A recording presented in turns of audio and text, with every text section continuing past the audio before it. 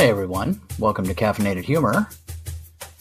Well, before we get started here, let me take a quick look at the demographics here. So we are still looking at Ireland leading the pack as behind the United States, number one demographic. Behind them, Australia. However, Ireland is about 7% of my traffic. I must have a lot of people in Ireland. I know I'm related to a lot of them, but I don't think we've ever met. Australia's there. I do have some Scots blood in me, so who knows? Could I have cousins down in Australia? But then we have Italy, Nepal, Canada, the Philippines, the United Kingdom, and that's just kind of the ones at the top of the list. But nobody near Ireland. So thank you. Good on you. I figured Canada would be there. I'm very disappointed in our friends to the north here. Anyway, let me move on to today's episode. You know, the one thing that always makes this a good podcast / blog is when somebody's got a good story that I can listen to. You know, when there's people that they've seen life. I think that's why I like the older generation, because they have lived enough life that they've got stories. Try talking to a 20-year-old. They haven't really done anything. They don't have a story to tell you. They'll tell you about something they saw somewhere else.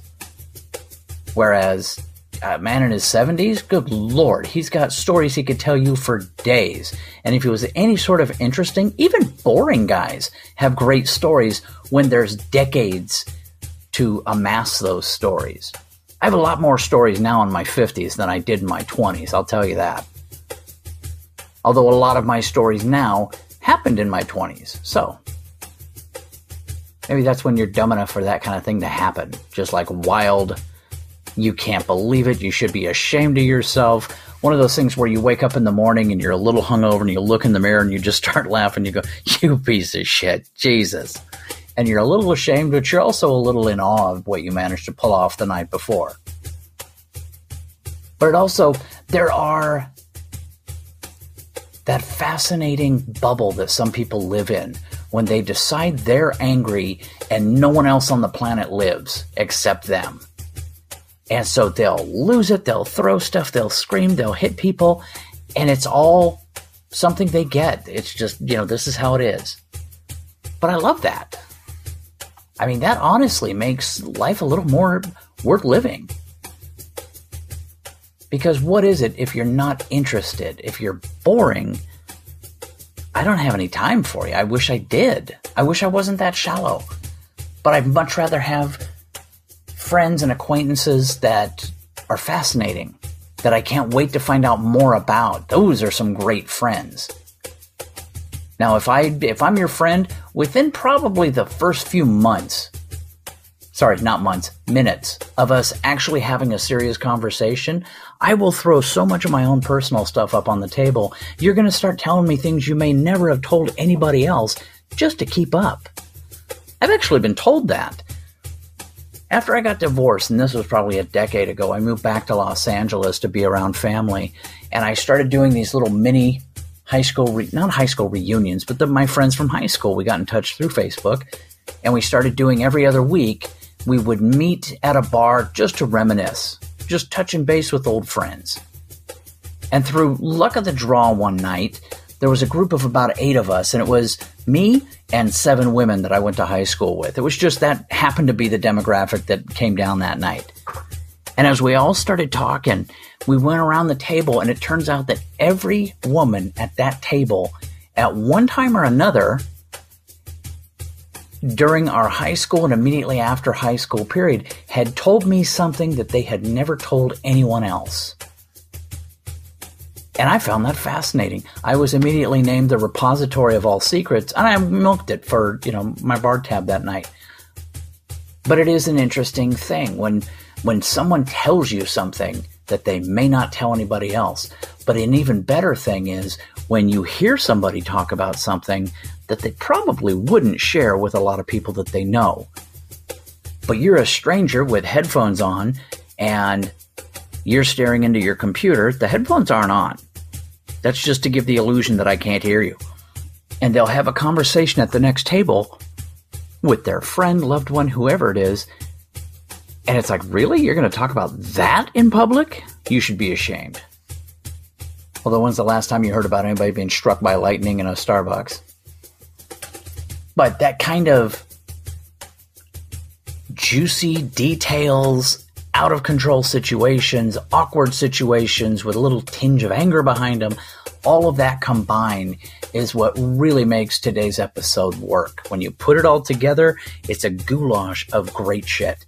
And it's today's episode, Don't Mess with the Puta, on today's Caffeinated Humor.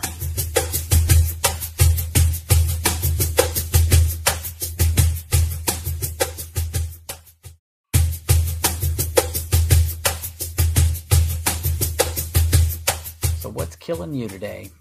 And nobody said that, I said that. Someone had to. There are two old men at the table next to me, and they're talking about their ailments and injuries. By the way, we're in downtown Manhattan Beach, California, Starbucks, and I'm waiting for my coffee to cool. Now, these old guys are talking about their ailments, their injuries, everything that's basically killing them.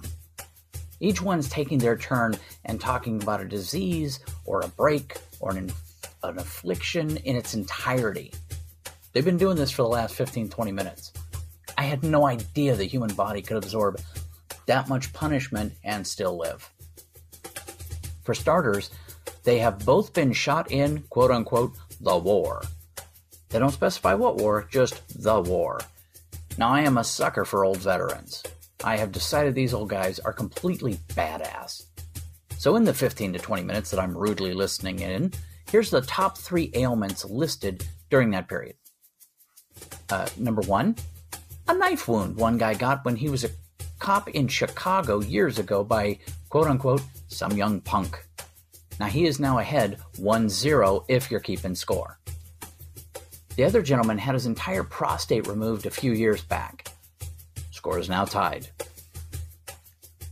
One gentleman got the clap in the Philippines during the war. And I'm sorry, but this one wins the game. It's like a game of Quidditch from Harry Potter. It's like, you know what? You catch the snitch, game's over, and you get a whole bunch of points. Same thing with clap from the Philippines. Now, I am of the firm opinion that the old dudes are just classic old school something. I haven't figured out what it is yet. I don't know that I have a word for it. Badass does not encompass it. It needs to be fuller, more robust. I'm going to think about it. I'm going to get back to you. Now, the table next to them is occupied by the loudest Latin women I have ever heard. They've been speaking Puerto Rican simply because there are no other languages that are Latin in nature that are that flat out fast. Now, they may be arguing, but there is no way to be sure. Oh, Navy men. That's what they are. When you go like old school badass, old school Navy men are like a brand of badass you wouldn't even understand. But that's what they are. So anyway, the shouting and talking over each other from the Latin women might be just the attempt to be heard over each other. Now, the finger pointing, I'm kind of at a loss there. I mean, there aren't many societal situations that involve that kind of vigorous finger pointing that don't just get tense and angry on the surface. All right, it's got to be angry. One woman just crumpled up the bag her coffee cake came in and threw it at her partner. Said partner is not pleased. And it is now officially on. The word puta has been harshly whispered. How is it that regular speech for these ladies is so loud, but now the argument starts and they are whispering? Stage whispers that you can hear clearly from the front door, but nonetheless. If I spoke Puerto Rican, I would have an awesome story to tell you. But let me see how to put this. The gringo don't hablo, so go fish. Now, as mad as the two ladies are at each other, they both have time to chew their kids out for playing with the plastic thermal mug display. A pyramid has been built. Now, once the pyramid fell for the 3rd time, the women stopped whispering at each other and began yelling in unison at the kids. And the kids began furiously cleaning up like their lives depended on it. And maybe they do. I mean, even the old veterans look a little spooked, and you would think they would be immune. Because the one thing I've always been told is you do not want to piss off a Latin woman. They have a temper that is the stuff of legends, as well as a serious martial skill with a shoe. Now, before you scream racist at me, and I realize I've left myself wide open for this, I have known one proud Puerto Rican woman in my life. And by the way, that was how she told me her lineage, that she is a proud Puerto Rican woman. And she had hours of stories to tell me about her mom, her aunts, her cousins, her sisters, and her legendary grandmother's shoe welding ability. Shoe welding? Shoe wielding. Sorry, shoe wielding. Evidently, a properly handled woman's shoe is deadlier than a Japanese katana. Come to think of it, I don't want to face off with either one. I just want my coffee to cool down so I can have it. Have a great day. All right. Thank you for listening to today's episode. If you liked it, or even if you didn't like it, do me a favor, listen to more episodes. I will grow on you. I promise you that. Also, if it's possible, share it. Let your friends see it. Let them know what kind of weird shit you listen to when nobody's looking. Other than that, have yourself a great day.